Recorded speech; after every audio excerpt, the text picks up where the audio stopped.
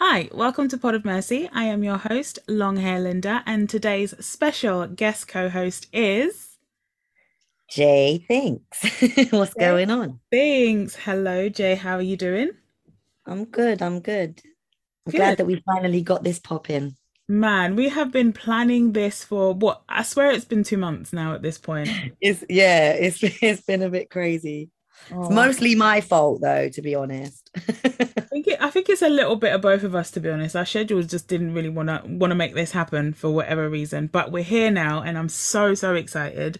Before we get into the topic, though, I do have to do a rapid fire with you, Jay. I know. I heard you do this with Paris, and she was a G on it. I don't know if I'll be as efficient, but I can try my best. Listen, she absolutely killed it. So, just as a reminder, I've got 10 questions for you, and you have 45 seconds to answer every single one. Now, they're a bit of a mixed bag. So, some of them are like this or that questions, and some of them will involve you like thinking a little bit.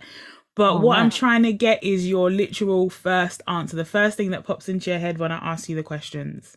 Okay. Are you ready to go? Yeah. Cool. Let me set my timer then. You got 45 seconds starting now. Cookies or cupcakes? Cookies. First thing you do when you wake up? Check my phone. Girl strip or romantic getaway? Romantic getaway. Favorite ice cream? Pistachio. Sunrise or sunset? Sunset. Favorite author? Oh God. Paulo Coelho.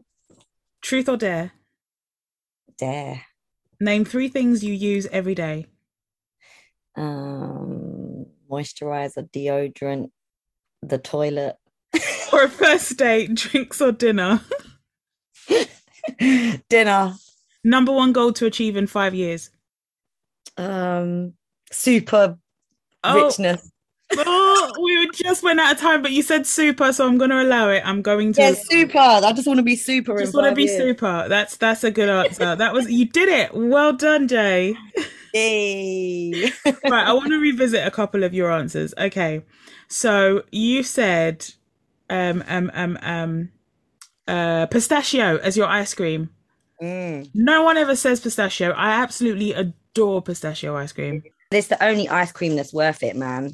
Like, Honestly, yeah, proper pistachio is the one. love a bit of pistachio. Okay, cool. All right. Yeah, no, the rest of the answers I enjoyed. The name three things was hilarious. The toilet. Because, I mean, fair, you do. It's something you do. So yeah, Every day. every day without fail. Cool. Okay. So today's topic is the root of popular sayings, otherwise known as the very fancy word etymology. Um, Oh my gosh. yes, I you love forgot, didn't you? It's been that long that you forgot what we were doing. Yeah, yeah, yeah. I fully did. But I love etymology. It's like one of my little, it's like people always look at me like I'm a neek when I go, did you know that that was a nautical, that's from a nautical origin? Like looking at me like, all right, Jay, trying to get drunk right now. Why are you telling me that?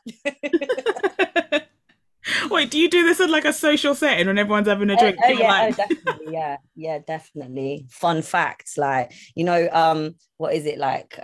Bob's your uncle. yeah. Someone say will say Bob's your uncle, and I'm like, did you know that that's actually from King Robert?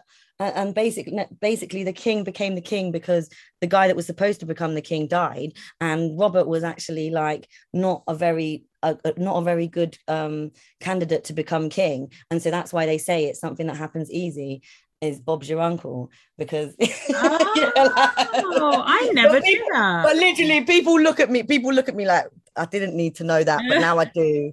Thanks. Oh, that's actually super interesting. I genuinely didn't know. That's not one of the ones I've got on my list. So yeah, no, that was cool to know. I didn't know that before. Fun facts, Linda. Fun facts. You've got a bunch of fun facts. Okay. So maybe you'll think up some more, and maybe some of these you'll already know if you already have a lot of these in your head. We'll see. I've Yeah. made a list, and I've tried to kind of separate them into like weird things. So we're gonna start into like the kind of plant side of the list. We're Okay. gonna get started with forest for the trees. Do you know where that comes from? Forest for the trees. No, I haven't even heard that before. I've heard you can't see the wood for the forest. It's the same. Yeah, it's the same. So there's usually variations of it. It's either forest for the trees. You can't see the wood for the trees. Can't see the wood for the forest. It all means the same thing. Okay. What? So do I know what it means? Is Yeah. what you're Have you saying? heard of it before since you Yeah, I've came heard to of know it. this? Yeah. Okay. And then do you know what the root is? No. No. Okay. So I'll start off with what it means. So thank you to phrases.org.uk because you know when something means, but trying to explain it, it's just not going to work. So I pulled up phrases.org.uk to see what it meant. So it means by focusing on detail, you lose perspective and miss what is important. So that's generally when you will use this type of phrase. Either you can't see the wood for the trees, can't see the forest for the trees, or you can't see the wood for the forest. Yeah. So, this proverbial saying, it actually started with "you can't see the wood for the trees." And it was first found in Sir Thomas More's I should have practiced how to say this beforehand. Confutation of Tyndall's Answer, spelt very Wow. weird, 1533, in which More argued the case against the English cleric Robert Barnes, who he considered to be a heretic. So the actual text says, and as he might tell, hang on, this is spelt really weird. So it's in Middle English text. So just bear with me. I Okay. can read, it's just very hard. It's And as he cool. might tell us, that of Paul's church we may well see the stones, but we cannot see the church. And then we may tell him again that he cannot see the wood for the trees. And the translation, the modern translation they've given that is, he might tell us of what Paul's church. What? He might tell us that of Paul's church. This was in normal English and I can't read it. He might tell us that of Paul's church we may well see the stones, but we can't see the church. And then we may tell him again that he cannot see the wood for the trees. So that dates back to 1533. So it's a really, really old saying. Have you ever actually Yeah. used it in like regular speech with people? Yeah, can't see the wood for the trees. Yeah. See, I never ever use it. And to be But honest, I use loads of old things and people look at me like I'm a weirdo. Like I can't think of any off the top of my head now, but I'll come out with things and they're like, where did that even come from? Like where like you sound like my nan. that's so funny. I genuinely don't. And I only used so I use the forest for the trees one, but only when I'm singing it. So I don't know if you've heard of Yeba, but Yeba's got a song called Evergreen and she sings like there's a I've line heard in that. it that says forest for the trees. So that's the only thing that actually made me think of it. I was singing along to that one day in the shower and I was like, oh, I need to add that to the list. Otherwise I just yeah, it's not one that I would use. Mm. So phrases.org.uk goes on to say that John Hayward included the saying in his 1546 glossary, a dialogue containing the number and effect of the proverbs. I'm guessing there's a U in there in the Mm. English tongue. I'm not going to read what it says, See, but I rate these people though, like that in 1546 were writing glossaries because you know, like how easy it is for us to write stuff now. They had to get quills and ink and all man. that stuff to write this stuff. And like And they had obviously to like inherit knowledge as well. Like they had to like oh, pass it down, like, and pass down literal and make physical sure, bits of yeah. paper and like just the thought of it now when we can literally just Google whatever we want. No wonder we don't retain any information. It's true, yeah. People look like the human brain has got a whole lot more lazier because we rely on all these things, do you know what I mean, to hold us down. Like even books, even like the lack of books that people like. I still read standard books because I like to just lock off from everything when I read a book.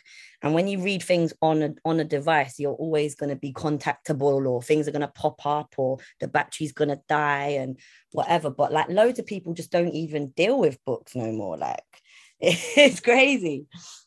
What's really upsetting is that's so true. Because I've literally bought a couple of books that I was meaning to read over lockdown, and I specifically bought these books to go, to use my time up differently than I was. Yeah. And did I read them? Did I fuck? They sat on my bookcase, nice and new, not been Uh, cracked open. I'm so uh, disappointed in myself, and yet I'm still not doing anything about it. So, you know, if you saw the bookshelf that I'm sat right next to, is like there's what probably about 60 or 70 books on there, and I have read probably about 15 to 20 of them, but loads of them are just there for show. Honestly, to make a bitch look smart. Literally at this point, it is decoration. It is decoration in my living room, because you see that bookcase, it's actually just, it's honestly, I'm just disappointed in myself is all I can say. So in the way that Heywood used it, so in 1546, so this would have been a little while after the original use of it in 1533, Heywood kind of skewed the meaning a little bit. So rather than it being focusing on the detail and losing perspective of the larger meaning, which is what its original intention was supposed to be, Heywood kind of used it to describe having so many good things that people can miss the fact that life as a whole is good. So it's kind of similar, but it kind of just made it a bit more philosophical, I guess. In more recent times, according to this site, people might be advised not to worry about the detail when life in general is good by being told their concerns are first world problems. I hate that term. Or they also there's certain terms like don't sweat the small stuff. So basically what they're trying to do is tie all of that back to this particular saying, can't see the wood for the trees. Okay. And that's the root of that saying. So now you know. Now you've got another factoid. I've got another one. I've actually got a couple of books on this here bookshelf. And one of them is called Red Herrings and White Elephants. And that's all about, like, it's basically all about this, like, different sayings and whatever. Oh. Yeah, but it's very, I've always been a bit of a neek for things like that, like, especially I speak French as well, and like I see a lot of like French origins in the words that, you know what I mean, like I can see where it's come from, do you know what I mean? And I've always liked that. Yeah, I did. I spoke French a little when I was younger, and I did it in school, and then I forgot, and then I did it at uni, and then I forgot. So now I can still count, but that's practice. It. Yeah, if you don't, like with me now, I'd be rusty in conversational French, but if I go to France, I can tell you what everything is in the supermarket without having to Google. Do you know what I mean? Like, I know what, like, do you know what I mean? What the words look like, kind of thing. Yeah. I'm like that with Greek. So I lived in Athens for a year, and they obviously use a completely different alphabet. Yeah. Unfortunately, it's not different enough that it's not confusing. So like it's still, some of the letters look like our letters. Like, for example, the V in our alphabet is actually a N sound, like an N sound. Oh wow! So and a P in our alphabet is a R sound, an R sound. So it's very annoying when you're reading it, because you want to say it the way you've always said it, and so you end up putting p's and v's in words that they shouldn't be in. So that's annoying. But once you get past that, it is actually very cool to still, now I can still read Greek. Don't know what it says. Haven't spoken Greek in years, but I can read it. And so I think stuff like that is really interesting, how your brain will remember those parts. But like trying to have a conversation with someone and you just will blank. Yeah. But anyway, let's stick to then the plant section of our sayings. The next one, beating around the bush. This one's a common one. Yeah, I don't know where that comes from. I don't know anything about this, and I thought I knew everything. I don't know where it comes from. It's all good. We can learn together. Okay, so obviously being around the bush means to avoid answering a question, to stall, to waste time, etc. So according to gingersoftware.com, thanks a lot, the origin of the idiom beating around the bush is associated with hunting. In medieval times, hunters hired men to beat the area around the bushes with sticks in order to flush out game, taking cover underneath. They avoided hitting the bushes directly because this could sometimes prove dangerous, like whacking a bee's nest, for example, and it would obviously put a swift and unwelcome end to the hunt. So they'd beat around the bush. Okay. I know. I thought I should have known that, to be honest. I'm disappointed in myself. Okay, sticking with plants. Don't let the grass grow under your feet. Have you ever used this one? Never. I've never even heard that one. I don't even know how I found this one, because I genuinely have never heard of this before either. So apparently it means don't delay seizing an opportunity. Don't let the grass grow under your feet. Okay. So apparently it's like shortened. So originally it was, hang on. This is weird. Okay, so I'm back on phrases.org.uk, and honestly they like to write in very old-timey ways. So bear with. But it's apparently it's one of the proverbs that emerged in Tudor England, and it's along with "Don't count your chickens before they're hatched," "Don't keep a dog and bark yourself." Never heard that one. Have you? No. "Don't keep a dog and bark yourself" is hilarious. I don't know what it means. It just sounds funny to me. So apparently the first use of it was in 1566. So it said, "There hath grown no grass on my heel since I went hence," was how it was used. Oh, So, wow. yeah, That's it's exhausted. really, really old. Really, really old. Mm. I don't get though why, and they're not really explaining it. They're just kind of, I guess, expecting me to understand. But I don't get why that would have anything to do with seizing an opportunity. Like what Yeah, no, because grass and if you're stood on grass, like it it's not gonna grow, is it? Because you're like stood on it. significantly heavier than yeah. Like, how's the grass? It's like when you put like if my daughter leaves like a toy or something on the lawn, like a flipping water gun or something, the grass dies underneath. It's really annoying. I get quite upset.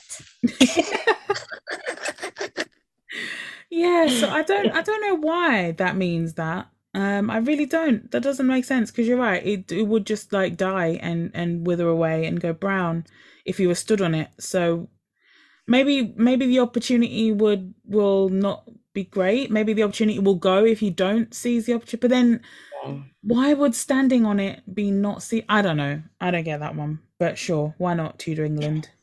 Let them live. Let them Let live. them live. All right, shall we move to some animals? Yeah, go on. Well, this one's technically fish. Fish rots from the head. Fucking hell, I've never heard that. Who says You've never that? heard that? Fish rots from the head? Yeah. No, I've never heard that. Who says that? Do you say Oh, that? I've said that loads of times. I think maybe if you talk about politics a lot, you'll usually say it because what it usually means is, so if you say a fish rots from the head or a fish rots from the head down, it means that like, so if you've got like a structure of government, for example, which is what's usually brought up in politics, if the Mm. leader is corrupt, then it's rotting the entire party, basically. You're looking at Okay. the head of the organization. Like if you look at any corporation, any job that you've had, if the main boss is shit, usually the rest of the So managers it's will end kind up of similar like the bad apple thing. kind of, yeah, it's similar to the rotten apple spoils the bunch or whatever it is. Yeah. Yeah, it's very, very similar. But for some it's weird though, because I don't think a fish, like when you look at an actual fish, whether that would happen like that. But the Right. saying is common. It's weird that you've not heard it, but I've definitely used this one a lot, a lot. Okay. So looking at writingexplained.org, the definition they've given is a bad leader will cause an organization to deteriorate. So that's just the smarter sounding way of saying what I said. And the origin, so this one's a weird one. It says most sources simply call this an ancient proverb of unknown origin. Some speculate that it came from the Greeks or the Chinese or the Turks originally. However, there's Okay. no definitive proof. So early Hmm. English examples credit the Turks, and it dates back to at least the 1600s. It comes from the idea that after a fish is caught and killed, it first begins to spoil in the head. However, some biologists say that this is not actually factual, that they say that the first part of a fish to go bad is its intestinal system. So it That's technically doesn't obviously make sense. natural though, because that would be like if you think about it, I don't know, that would be where there'd be like whatever the fish has eaten, so it will kind of rot. Yeah. So yeah, makes sense. Yeah, definitely the biology of it makes sense in terms of it being the intestines. But I guess because it's so old, such an old saying, they assumed a lot of things back then that we now know aren't Yeah. true. So, I mean, for them, Or it would make even I sense. was just thinking actually when you were saying I was thinking about hair of the dog. You Yeah. haven't got that on the list, have you? Hang on, I don't think I Because do. hair of the dog comes from early English medicinal, and they used to basically if someone was bitten by a dog, then they'd rub the hair on the wound, and it's supposed to like if the dog was rabid or had given you something, it would take away. And so, but they say hair of the dog when you have a drink the next day, innit? Like, Yeah. so yeah, but that's from that's what they thought was a medicinal approach to being bitten by a dog in the I don't know when it was, So 1700s. if the dog then so if the dog had rabies and obviously bit you, then obviously you'd get rabies. And what they did was they'd rub The hair the of the hair, dog like in the the wound. fur of like on where you've been bitten, and that was gonna take the rabies away. Yeah, apparently. Wow. Okay. We done some crazy shit. Man, listen, we still do. Let's be honest. Well, sticking with animals then, I'm assuming you have said this yourself and definitely heard it. Cat got your tongue. Yeah, cat got Yeah. your tongue. Do you happen to know the origin of this one? I don't. I All don't. right. Well, School me, Linda. School me. well, thanks to historyextra.com, some have suggested that the ancient kings would punish those who displeased them by cutting out their tongues and feeding them to their pet cats. This grisly idea persists in the theory that the phrase came from a time of witch hunting where fear and hysteria abounded. Witches, as the stories go, could steal a person's speech, sometimes by removing the tongue and feeding it to their familiar or pet. Or was it nothing to do with actual cats? Did it emerge on tall ships when sailors would fall silent at the threat of a whipping with a cat o' nine tails? Oh, cat o' nine tails. Fuck's sake, I can't read. All these stories, however, have no evidence to support them. Surviving records of the expression do not go very far back in the past at all. Volume 53 of the US publication of Blues Monthly magazine, published in 1881, mentions the phrase as something many children say. It then appears in the 1911 novel of Bob Hardwick by Henry Howard Harper. Apparently, there's a similar French saying, "Je jette ma langue au chat," which means I throw my tongue at the cat. Yeah. Yeah. So rather than berating someone for being silent, however, this is used to express something along the lines of "I have nothing to say." So the French version is a little bit different. Okay. So it's So more kind of like that they're actually proclaiming that they're not saying anything rather than someone's accusing them of. of not saying it exactly. Yeah. Okay. So yeah, according to historyextra.com, unfortunately, Cat Got Your Tongue sounds like it should have a good origin story, but if so, the explanation has been lost. Like children's nursery rhymes or fairy tales, the phrase may just be a nonsensical invention. Mm. So we don't know.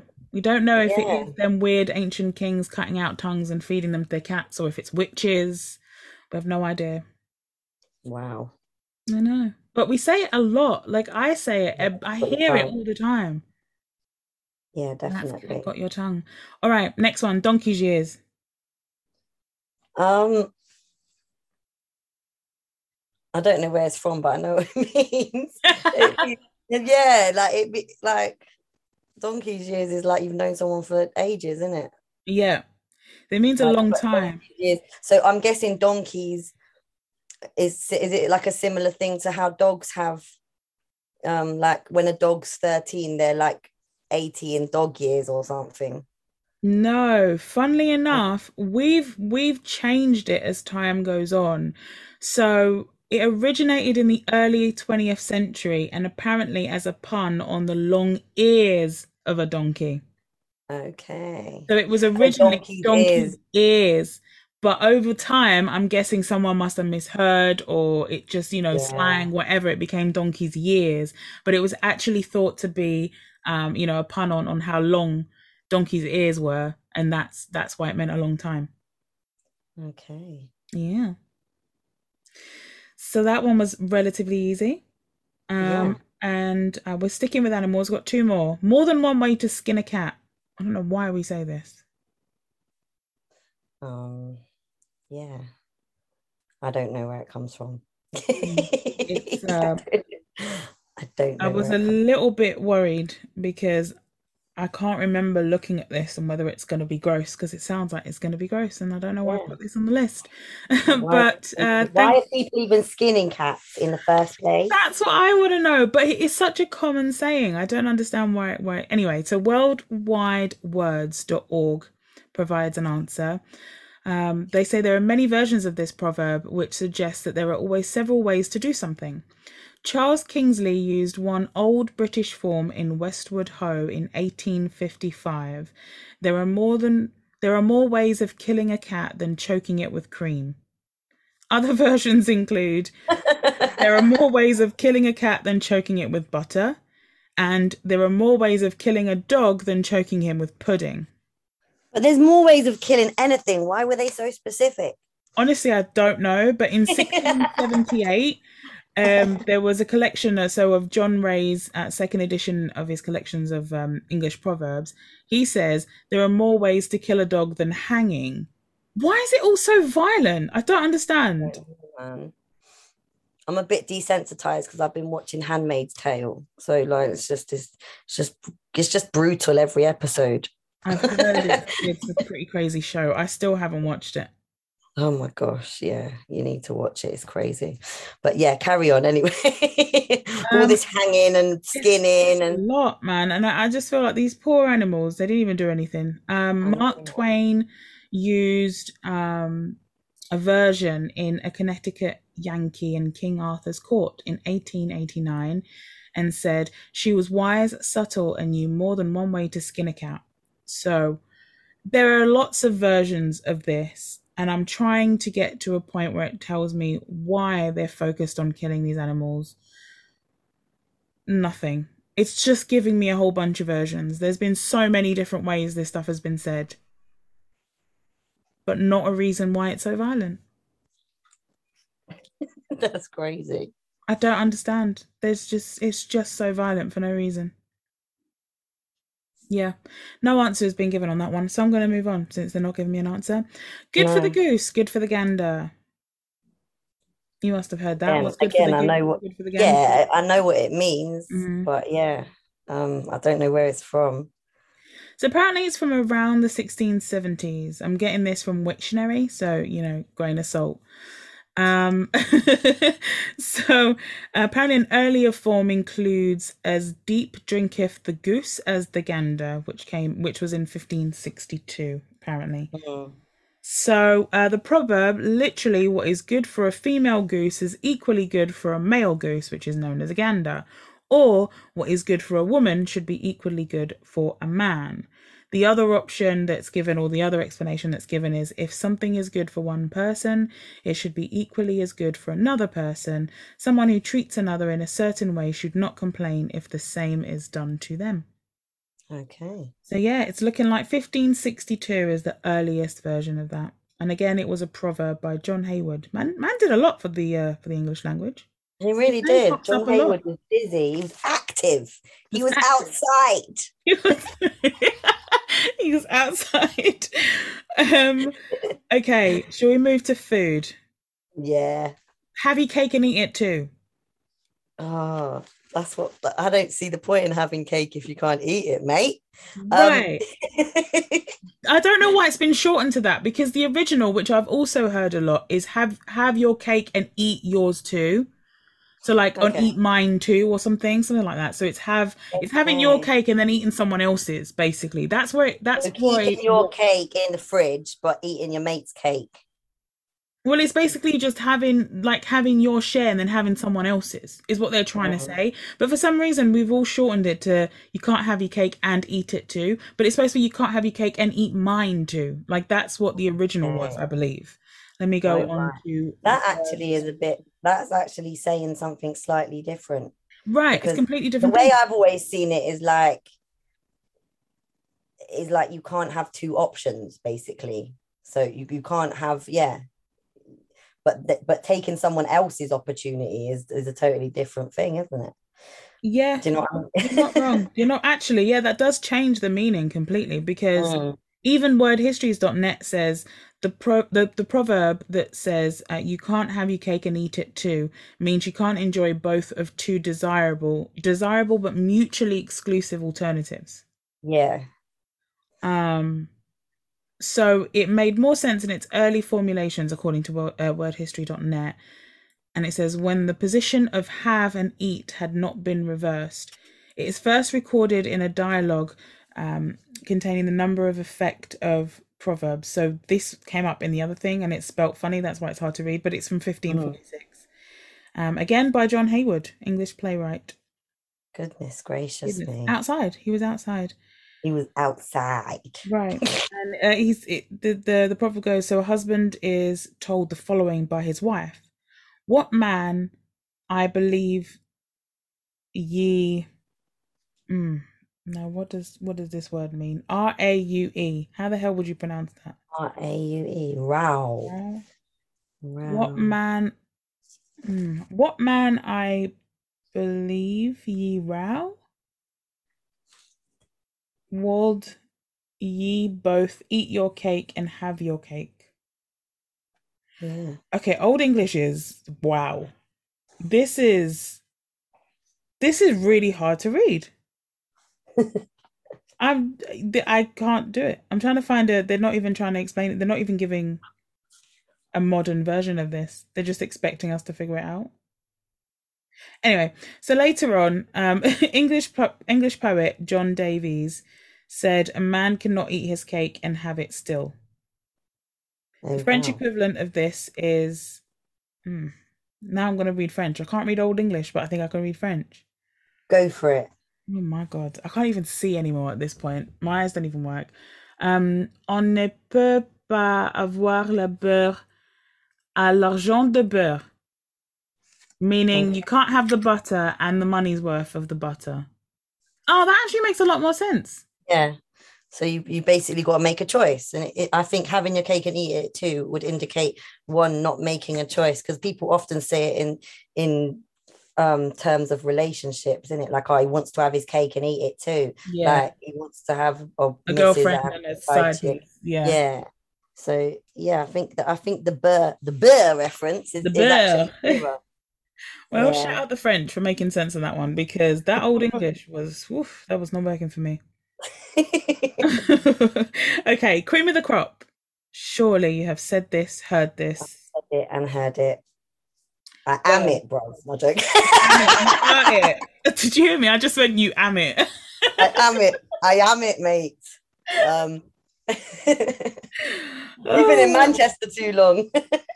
I've been in Manchester too long. I am so tired. I need to stop doing these after a whole day of working. This makes no sense. Yeah, for real. Because my brain is just like, sorry, what? We're trying to do what now? Okay, so cream of the crop. Cream of the crop. It obviously comes from like agricultural roots, right? It does. So, did you know that when you let milk sit, cream rises to the top? The cream is considered to be the best tasting part of the milk. So if something is the cream of the crop, it's the best of its kind. So that's nice and simple to explain and to understand, which is good. Sister Sledge also sang in Cream of the Crop in 1976. You're the cream of the crop, you're the tip of the top, you're the best of the best, ahead of the rest. Yeah. They wrote that song about me, even though I wasn't born. It was defo about you. 100%.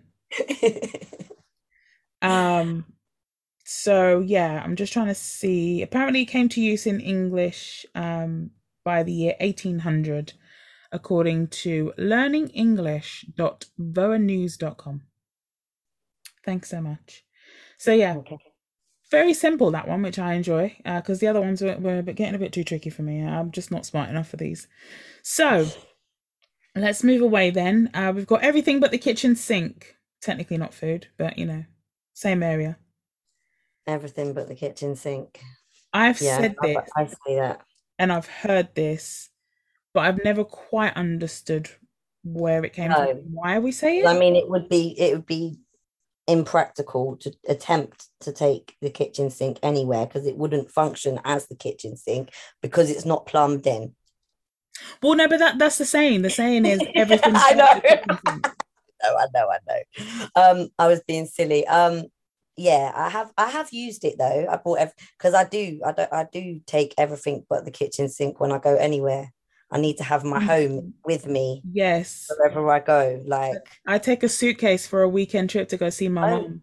facts, facts. I I just look like have I'm to. going for a 2 week holiday when I'm going to a Don't Flop event. Like, Honestly, honestly, 100% agree. So of course, the meaning for those listening that don't know, almost everything that one can think of. It also means everything imaginable. Also means a very large number of things, whether needed or not. Hello, me and my suitcase. Um, Also means much more than necessary number of things. Again, me and my suitcase. And the final meaning is just about everything. So it's giving you lots of options there. Pick whatever fits. So, the origin, apparently, according to theidioms.com, the phrase originated around the early 1900s, and the first print reference can be found in 1918 in the newspaper, the Syracuse Herald. So, the expression became popular during World War II, where it was said that everything but the kitchen sink was thrown at the enemy. This led to the erroneous belief that the phrase originated from WW2. Another variant of the phrase, everything but the kitchen stove, which predates this phrase and can be found in 1894 in the Jeffersonville National Democrat. The current phrase probably evolved this earlier phrase. Okay. So either everything but the kitchen stove or everything but the kitchen sink. You mentioned apples earlier. I've got apple of my eye as the penultimate one. Have you ever actually said it? It sounds corny to me, so I've never said it, but I've heard it a lot. I've heard it, yeah. It's like they'd say stuff like that in old films, wouldn't they? They Like, do. yeah. No, I've never said it personally. Well, according to Grammarist.com, the apple of one's eye is an extremely old idiom. I just found it hilarious that they've put extremely old in there. I don't know why. It's just very funny to me. Apparently, it's dating back over 1,000 years. So originally, the apple of one's eye referred to the part of the human anatomy. So the apple of one's eye describes a thing, a person, someone who loves someone which someone loves above all others. Oh my God, reading is so hard. Why did I pick such a reading last podcast episode right now? It's all right. It's Holy okay. shit. Okay, I promise listeners, I actually can read, just not so well today. So, the phrase the apple of one's eye dates back at least to the 9th century, first seen in King Alfred's of Wessex's Gregory's Pastoral Care. It was probably used in conversation long before that time. Originally, it referred to the pupil of the human eye. It was believed that the pupil was a round, solid object. In a time without proper eye care, sight was a precious commodity. It wasn't long before the apple of one's eye became a metaphor for something precious. This metaphor was used several times in the King James Version of the Bible, as in Psalms, where it says, keep me as the apple of thine eye, hide me under the shadow of thy wings. Shakespeare used it in Midsummer Night's Dream. It's been used several times since, and it's a very, very popular saying amongst playwrights, poets, all types of people. Okie doke. All right, so that was apple of my eye. So the final one then, Jay. I think I've like failed dismally at this etymology test. It wasn't really a test, to be fair. So I think we're learning together, and I'm also doing a bit of extra learning whereby I'm learning how to read for the first time. You're just being kind. No, honestly, it wasn't even designed to be a test. It wasn't, okay. I promise. Okay. The final one, this one you've definitely said. I think I've probably even heard you say this one. By the skin of your teeth. Yeah, skin of my teeth. Yeah, but yeah, where does that come from? I've never even queried that in my crazy little brain. I've never queried where it's come from, but I've always queried or I've always thought about how weird it is, because obviously you don't have skin on your teeth. So yeah, but then there's also like in like a West Indian people say skin in teeth for smiling. So it's like, obviously I don't connect the two because they mean different things, but then like people, like, you know how people say, oh yeah, watch eyes, skin and teeth, like that means you're smiling, like, so it's yeah, but you don't have skin on your teeth. You have lips cover your teeth, but And Yeah. I mean, you have gums, I guess, that cover part of your teeth, but are But gums that's not skin? skin. That's real different material. Yeah, it's like different tissue, right? So it's like, I don't know, but for those of you who don't know or haven't heard by the skin of your teeth, it means barely. It means like narrowly, very close to almost not, like escaping something. Yeah. So, according to phrases.org.uk, this fun website, by the skin of your teeth. So the phrase first appears in English in the Geneva Bible in 1560, Oh and my that's God. in Job 19:20, chapter 19, verse 20, which provides a literal translation of the original Hebrew, and it says, "I have escaped with the skin of my teeth." So So do you reckon they meant like the plaque that was on their teeth because they didn't have toothbrushes them times? well, this is the thing. I hope not. That's disgusting. That's And a horrible they just visual. classed it as teeth skin, but they didn't know that it was actually It was plaque. plaque that could be brushed away. Oh God, that's horrible. That is such a horrific thought to have. Well, phrases.org.uk says teeth don't have skin, of course, so the writer may have been alluding to the teeth's surface or simply to a notional minute measure, something that might now be referred to with less poetic. I've just gone away from the page. Hang on. With less poetic imagery than the biblical version, as small as the hairs on a gnat's pollock. Okay. Yeah, that So wouldn't have basically, gone down so well in the Bible. they're guessing that really they knew that there was no skin on the teeth, but it's to make a point. It's that Yeah. narrow that it's to make a point. Yeah. But I am I, interested in I finding think out it's about the rest of black. what you're saying. You think it's plaque? Fair. That's Yeah. fair. Yeah. All right. Well, have you enjoyed today's etymology lesson, Jay? Did you learn I actually anything? have. You know what? And because we talked about doing this so long ago, I forgot that we were even going on the theme of etymology. But it's been refreshing, definitely. Well, I'm glad you enjoyed it. I've certainly learned a few things. I don't know how much of that I'm going to retain. I'm going to be all the way honest, but I'm very much looking forward to being at a battle rap event and having a drink and you showing up and giving us a factoid on some of these phrases. I think Me showing and me trying to remember something. This is what happened. Like you see, even when I did the Bob's your uncle, it's like, yeah, basically, yeah, like his uncle, yeah, died, and then his dad was nah, it wasn't his dad, it was his nah. That's how I tell people things, and they just look at me like, Jay, do you actually know anything about what you're trying to tell me about? Like, no, I just smoked too much weed. well, to be But honest, I yeah, think you're always more interesting anyway. So I'm looking forward to hearing some of these back, but in your version. These yeah. are this that would be cool. All right, so let's move on then to the final segment of the show. So this segment is called Mahakama, which is a Swahili word that means court. It means high court specifically. So this Okay. is the segment of the show, Jay, that I use to basically cast judgment. I'm trying to be less judgmental in my life. I'm trying to show a bit more grace. And so I literally created an entire podcast with its own segment where I could just judge people, things, situations. There's going to be obviously no repercussions, but I decide whether to give them mercy or no mercy. Okay. Okay. So, since this is your episode, Jay, I'd like to hear your thoughts on this as well. So, I haven't picked a person or anything since we've been talking about entomology. Today, I just wanted to focus on language. I thought it Mm. would be good to keep the focus on words for this week's Mahakama, specifically gross sounding words. Okay. Okay. So So, whether I've they're got acceptable or not. exactly. I've got Mm. 13 weird sounding words thanks to bustle.com. It's a list on there on an article there. I'll link it in the description if you want to see it yourself, guys. So there's 13 gross sounding words. I want to hear from each one for you, Jay. Mercy or no mercy. Mercy Okay. being you'll allow it, it's not that big of a deal. No mercy, it's disgusting. Take it out the lexicon. Okay, cool. Okay, cool. First one, nice and easy. Moist. Mercy, man. Mercy.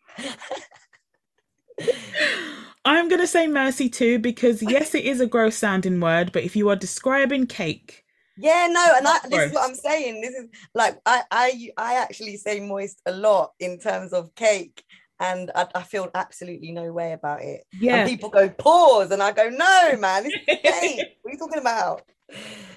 I love that people are pausing moist. That's so funny. I know, like, listen, certain times I'll say things completely innocently, and people's dirty brains will just go, and you're like, oh man, Lowry. Literally talking about cake, guys. Although cake Yeah, is also a slang term, so you know. Um, exactly. next one, ointment. Mercy or no mercy? I don't like ointment. No mercy. Wow, that was harsh. Because I I don't don't. like the oint. The oint bit sounds weird. When you say, if you say oint more than 4 times, you turn into a sea urchin. Wait, I have to try it now. Oink, oink, oink, oink, oink, oink, oink. I can't believe you actually did it. I had to. It's almost like a challenge. That does sound very weird. I don't know. I'm Yeah, still. no, that gets no mercy from me. I think I'll give it mercy. I don't mind it. I actually think it's quite a funny sounding word rather than gross, but you know, that's fair. You're giving it no mercy. All right, next one, creamy. Creamy. No, man, I like my coffee to be creamy. Oh,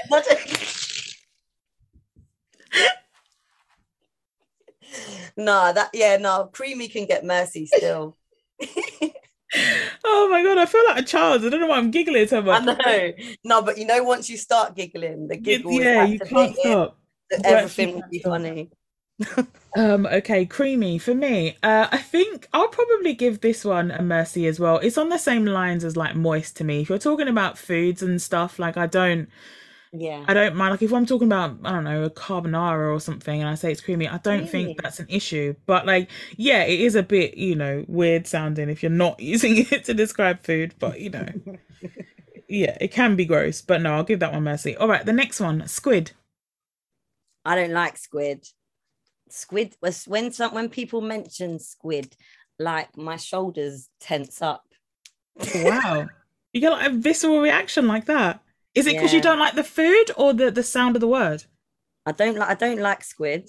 I think sea creatures should be left in the sea except for fish. But yeah. Um Wait. Wait. Wait. We're not just gonna bypass that. Sorry. You think sea creatures should be left in the sea except for fish? yeah, I like prawns, mussels, leave all them in the sea. Yeah. I don't like it. I don't like it. Seafood is not for me, mate. Oh, okay. But yeah, squid, I don't like. Like you have to make a weird face to say it. Squid.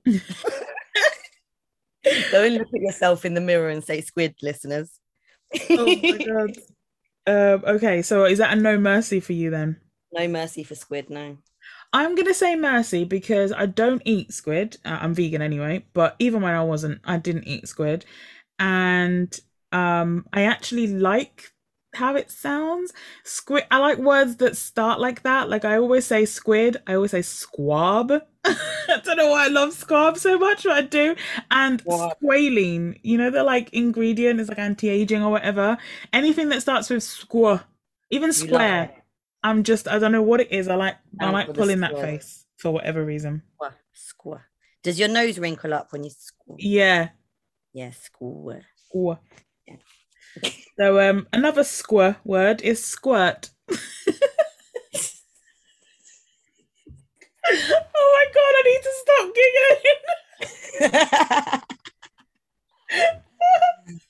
Ah, boy. I guess if you're talking about like cream, squirty cream, or give us a squirt of your moisturizer. giggling. I've never in my life heard that sentence said ever. No, but no one's ever asked you for a squirt of your moisturizer, so you wouldn't have. And they just know that you get these bougie moisturizers that you're not trying to share with no one. That's what it is, Linda. Oh my god. Oh my god. Okay. Right. But Turns yeah, out no. I am giggling. Squirt, squirt is squirt is something that you do say. It's not really. It's not. It doesn't. Just yeah. I don't know.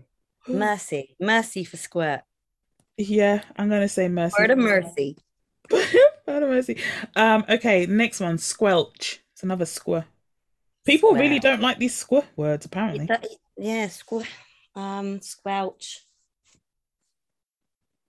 It's a very descriptive, useful word. We've got to give it mercy because Yeah, if you stand in mud, it goes squelch.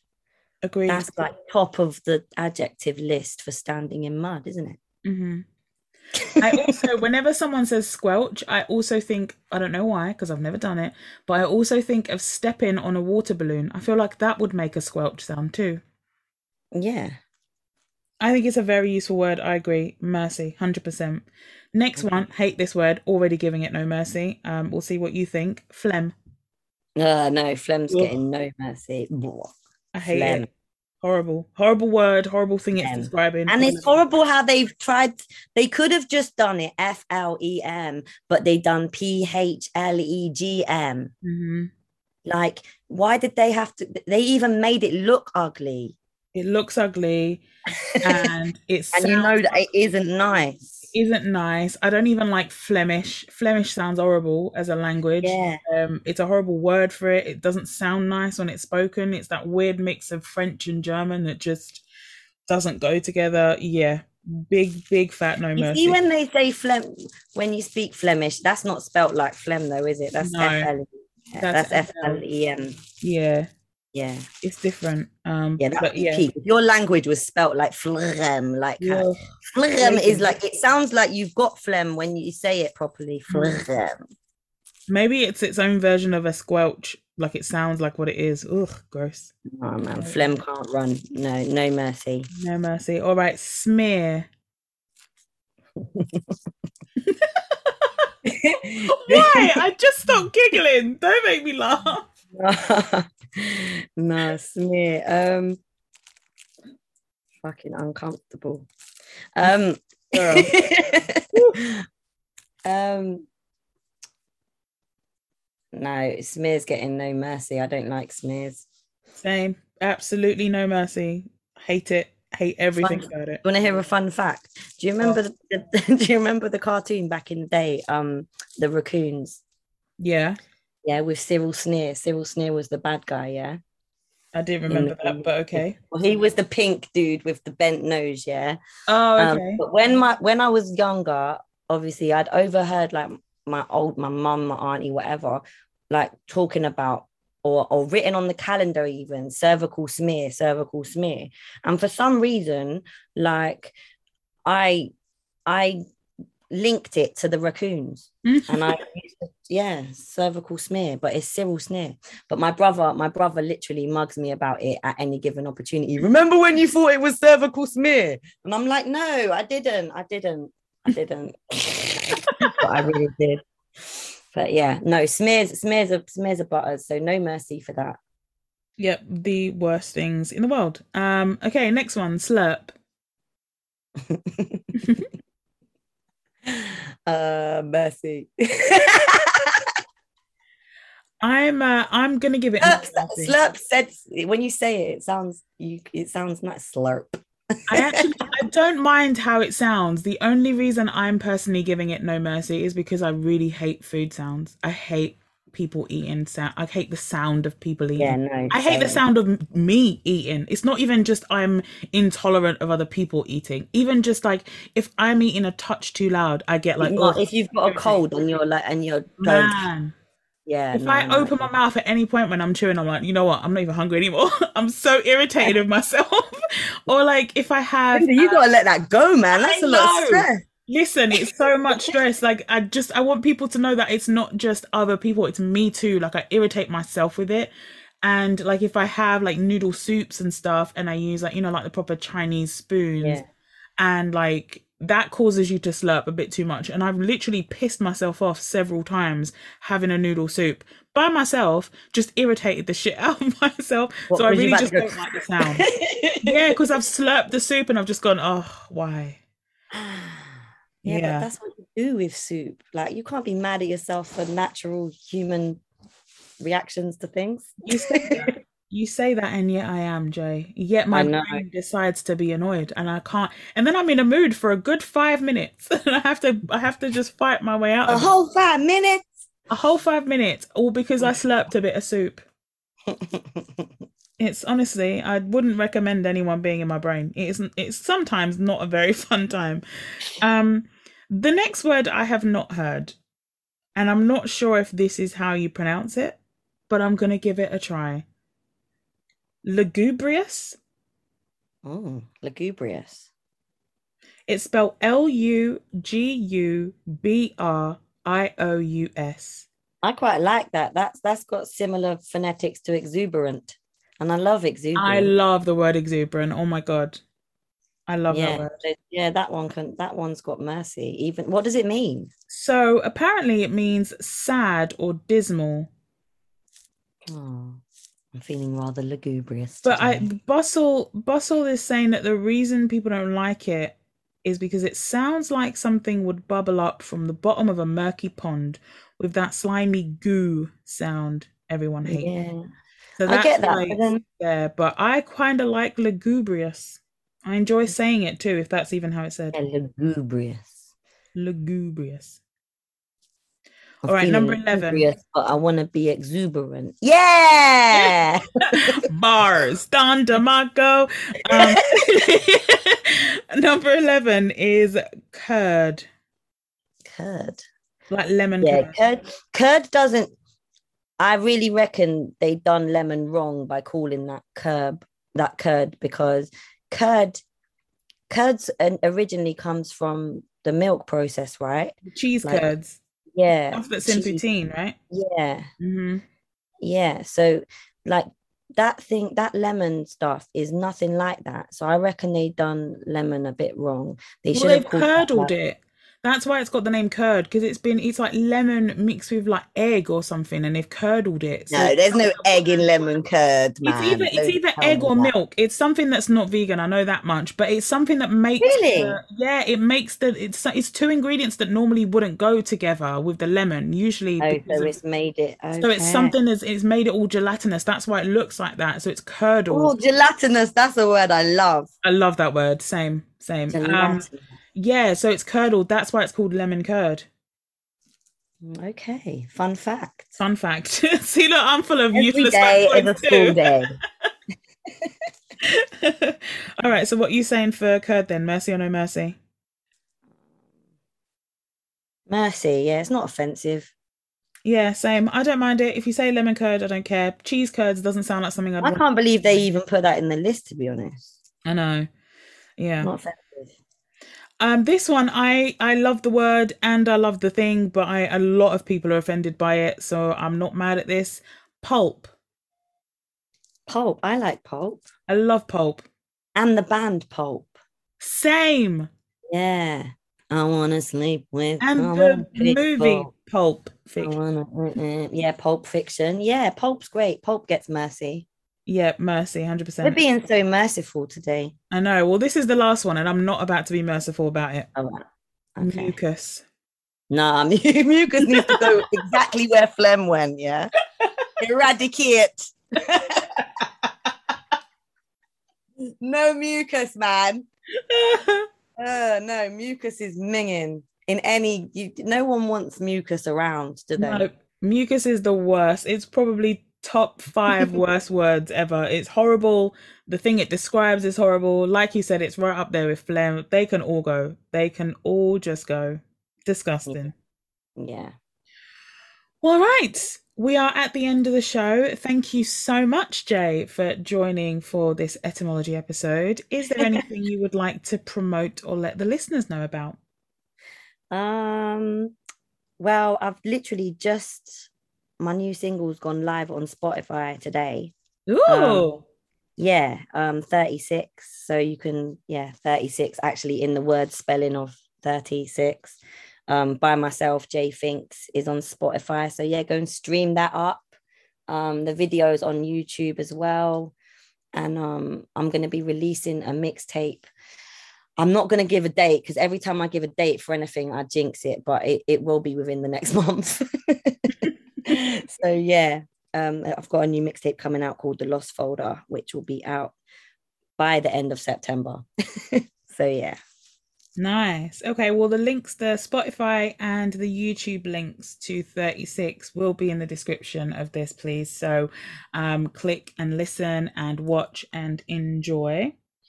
Thank Cool. thank you. Okay. Well, mine are super easy. I've not really been doing my other shows, but I usually do What's Politicking You Off every other Saturday. Hopefully they can come back soon. Problem is the country opened up and I've been outside every weekend. So hopefully It's been so good to see you, girl.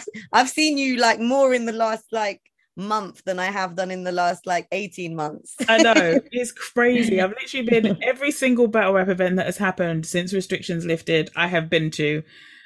This is actually going to be the first weekend I'm just going to be indoors, and I'm Yeah. already. It's Monday currently when we're recording this. You'll be hearing this on a Wednesday, but yeah, I'm already like I don't know what I'm going to do with my weekend. I'm going to be bored. Oh, So I've got to do all the stuff that I didn't do the previous 2 weekends because I've been outside. been So I'm outside. inside this weekend, washing and drying and ironing and all that fun stuff.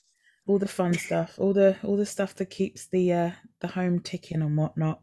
You know? So yeah, I don't really know what's going on with the shows, but hopefully What's Politicking You Off will be back soon, as will the wrapping up of the internet viral stories shit that we do for the Talk About It Network live specials.